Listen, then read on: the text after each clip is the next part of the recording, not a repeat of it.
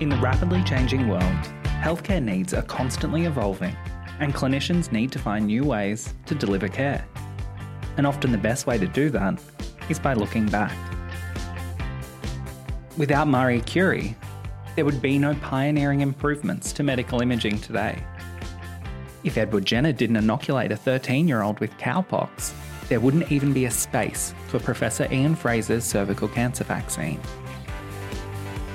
Our clinicians are standing on the shoulders of those who came before them, learning, growing, and advancing. Hindsight isn't 20/20. It's our future.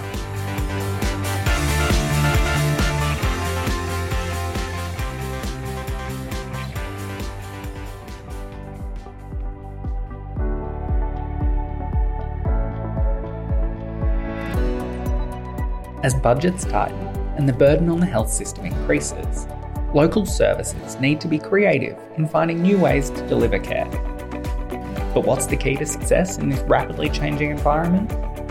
Improving services to meet the specific needs of their local community. With one of the best titled presentations at the 2020 showcase, Leia Barnes joined us to share how she and the team expanded Logan Hospital's vestibular service and increased capacity. Or how they turned spinning into winning.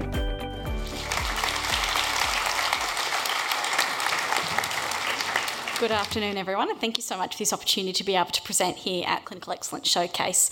I'm an advanced physiotherapist, but my specialty area is actually vestibular. So most people say VWAT when my patients walk through the door, but vestibular is essentially someone who specialises in dizziness and balance, and so it's the inner ear as well. So what I wanted to be able to talk to you about is what we did at Logan Hospital over many years, but particularly more over a smaller period of time in turning spinning into winning and how we expanded our vestibular service at Logan Hospital. So in 2013, like many health services, there's chronically long wait lists, honing in particularly into the ENT wait lists. And as a result, what happened in 2013 to about 2015, the team there used their staff that they had in audiology to be able to start a first point of contact screening clinic. Now, that was a wonderful service, but one of the challenges that they identified was that there was actually no on-site vestibular physiotherapy, which was my role, or vestibular diagnostic audiology. So that's actually audiology that uses quite high-tech equipment to be able to understand what's going on with these patients with dizziness and balance disorders. So as a result, these people were being screened from the ENT waitlist through this first point of contact clinic, but if they required further diagnostics or if they required rehabilitation through vestibular physiotherapy, they needed to go off-site. So patients were basically having to go to and from, and it was actually outside of our health service district as well that we were trying to access those services. So as a result, in 2016, we actually got funding to be able to centralise these services, which was fantastic. So a vestibular physiotherapist, so my role, was able to come on, as well as a vestibular diagnostic audiologist was able to enhance these services. So everything was going quite well in regards over a couple of years of centralising these services, and we'll talk a little bit about what we did in that time as well. But we also shifted our focus a little bit as outpatient services were starting to hum a little bit more. We recognised that there was actually a growing demand for inpatient vestibular services as well. The other thing that also came up when we were having a look at these services when it came to graduates. So there was no pre-graduate vestibular physiotherapy placement. So these graduates were coming out and were basically told this is something that you'll learn when you graduate. Another thing that we also identified, that there was no clear HP scale progression for vestibular physiotherapy. So at the time in 2018, essentially these vestibular services or vestibular physiotherapy services were basically HP5 or advanced level positions. So as a result, at that time, it was also quite hard if you're wanting to learn, and there was a risk of service failure because of certainly the high amount of expertise or at least experience that you needed in this area. So what were our aims at Logan Hospital? One of the key things is, of course, is to continue to reduce the ENT wait list, but also to shift our focus as well of the neurology wait times. The other area that we wanted to improve is our access for patients just across the board, so for these services, and also to improve sustainability and career progression in this specialty area as well. So our solution one was first honing in on these first point of contact clinics. So I highlighted that we needed to redesign the current model for the existing first point of contact clinic for ENT, and that was with centralising and bringing on board the vestibular physiotherapist and also the vestibular diagnostic audiologist.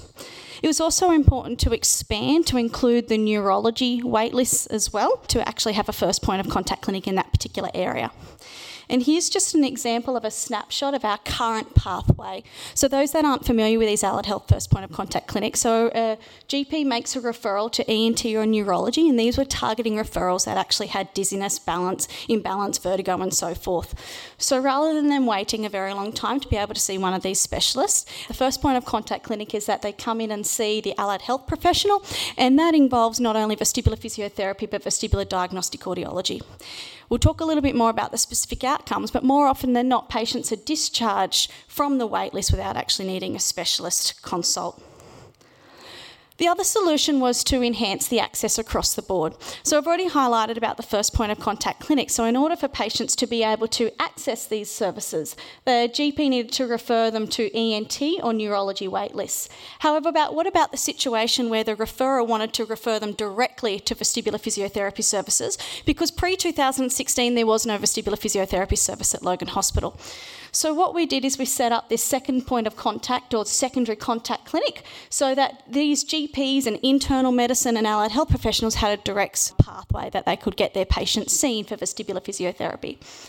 The other solution was to establish an inpatient vestibular physiotherapy consultancy service. So for 2 hours a day, we had vestibular physiotherapists with a unique skill set, being able to actually assist those patients with more timely discharge and to start the ball rolling in understanding what's going on a little bit quicker. A third solution that we implemented at Logan Hospital was linking in more about this sustainability and career progression in more of a specialised area. So we're really the first area of physiotherapy department within Queensland, and actually to my knowledge within Australia, that actually has designated positions at all clinical levels for vestibular physiotherapy. So we now have permanent positions at all of those 3 main levels. So a HP3 vestibular physiotherapist who's permanent, a HP4 vestibular physiotherapist who's permanent, and a HP5 vestibular physiotherapist as well. We also initiated Queensland's first specialty vestibular hospital placement for pre-graduate physiotherapists. We actually have a student on placement now, where they're spending 5 to 6 weeks just purely in the field of vestibular physiotherapy, increasing their ability and their understanding and work readiness for this specialty area that's only expanding within Queensland Health. The other area, and more recently, we support entry-level physiotherapists through a mentored rotational vestibular position. So what you can see here is this is essentially the dedicated vestibular physiotherapy stream that we have at Logan Hospital. So we have our director of physiotherapy, but then my role is the team leader of its own dedicated stream in vestibular physiotherapy. And then with that, we have a HP4, so senior clinician, and then we have this permanent HP3, but then also a rotational. So we're continuing to increase the succession abilities within our department as well. And of course, enhancing patient access. So, well, what are the outcomes and benefits? You may have started to think when you saw the title turning spinning into winning, well, what was that all about? And one of the biggest achievements that we did achieve is the Metro South Health Board Chairs Award. So in 2018 is our team here. We've got Marnie also in the audience as well, who might be hiding right now.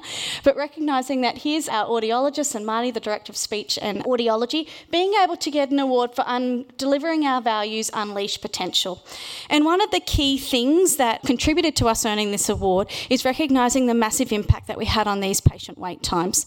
So as an example is recognising that for neurology vestibular referrals, so patients are referred with dizziness or imbalance, before we started this first point of contact clinic, the mean wait time was 589 days. Just 12 months later, that drastically reduced to 49 days. So as you can imagine, that has massive patient implications, and their satisfaction and safety as well is certainly increased. Recognising that it would be remiss to not highlight from a consumer's perspective of how they've found this service. So here is just a bit of an excerpt that written in from Betty is her name. So we've had situations, not just this one, where we've had unprompted consumer feedback that are writing into our hospital and are so grateful for this service. Traditionally, vestibular services come with quite a cost in the private sector, so to actually have this service available for free is really valuable as well. And in Betty's own words, she wrote here, just down here, she says, "I am very grateful for this free service. Top marks to the Logan Outpatients ENT Clinic. The girls in reception are excellent too." And we all know we wouldn't be able to do what we do without the admin officers that are part of our team every single day as well. So I think that was brilliant that she added that in. In regards to looking at the data and the occasions of service and so forth, so since we actually started our first point of contact, so these vestibular clinics, ENT and neurology, in a combination of audiology and physiotherapy data. So we are a team that work quite well together. And as you can see, since we started, 630 discharges have occurred coming off those specialist outpatient wait lists. And then being able to jump across to this pie graph here, we can see that 90% of those are discharged without the need of an ENT or a neurology consultant. And so essentially only 10% of them are needing to return for a medical consult. It is an income-generating clinic that continues. This is just a snapshot of starting off of one half of the year, and the second half of the year it continues to increase as well as we were gaining more momentum in what we were doing. Just to be able to also take a snapshot that combined with audiology and physiotherapy with our first point of contact clinics. But the other area of growth and expansion is the vestibular service to start with. So recognising at the start of 2016 there was no vestibular physiotherapy service at Logan Hospital. We got a little bit of staffing, so a day and a half a week in 2016, and then fast forward 3 years, that's grown exponentially. We now have permanent 1.3 FTE. Yes, it is small, but this is something that we're continuing to grow on as well. What's exciting is 2020, we received notification that the Queensland Technology Fund, we were able to get funding for Queensland's first BPPV repositioning chair at Logan Hospital, and that's going to start this year, and with that came with a little bit of extra funding as well. Some people do ask, maybe not everyone, but some people do ask, okay, if this is more of a specialist area, traditionally just HP5, so advanced level clinicians, what about the HP3 and the HP4? What's their role? And being able to see here that certainly, and we all have different FTEs based on where we were funded and at what point of time, but we're all playing a role in bringing in those occasions of service. And this is just a snapshot of last financial year. So we had 222 new patient occasions of service and 636 review occasions of service.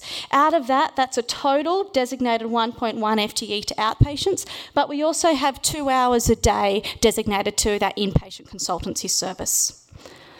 So just to wrap it all up, how did we turn spinning into winning at Logan Hospital, and what did we learn about all of that? And of course it goes without saying that executive and operational support is quintessential to these models working.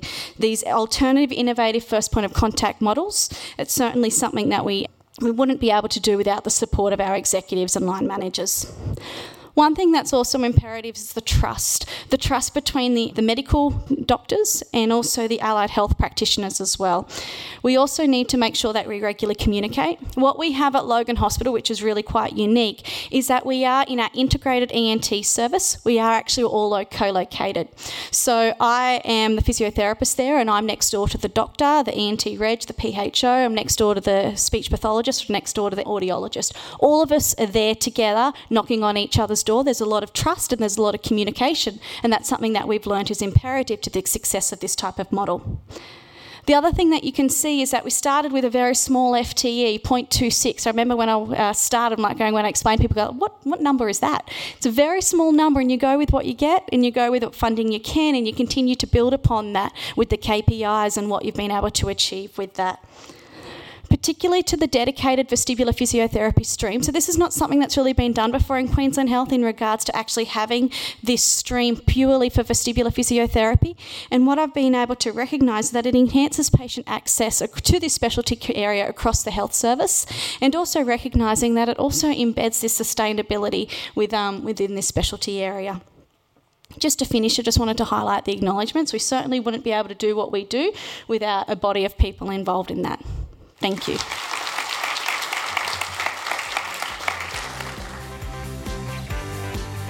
As always, thank you for listening to our podcast and taking the time to learn about the wonderful work of Queensland's frontline clinicians.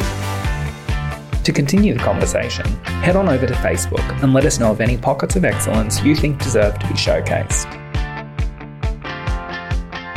This podcast is proudly brought to you by Clinical Excellence Queensland.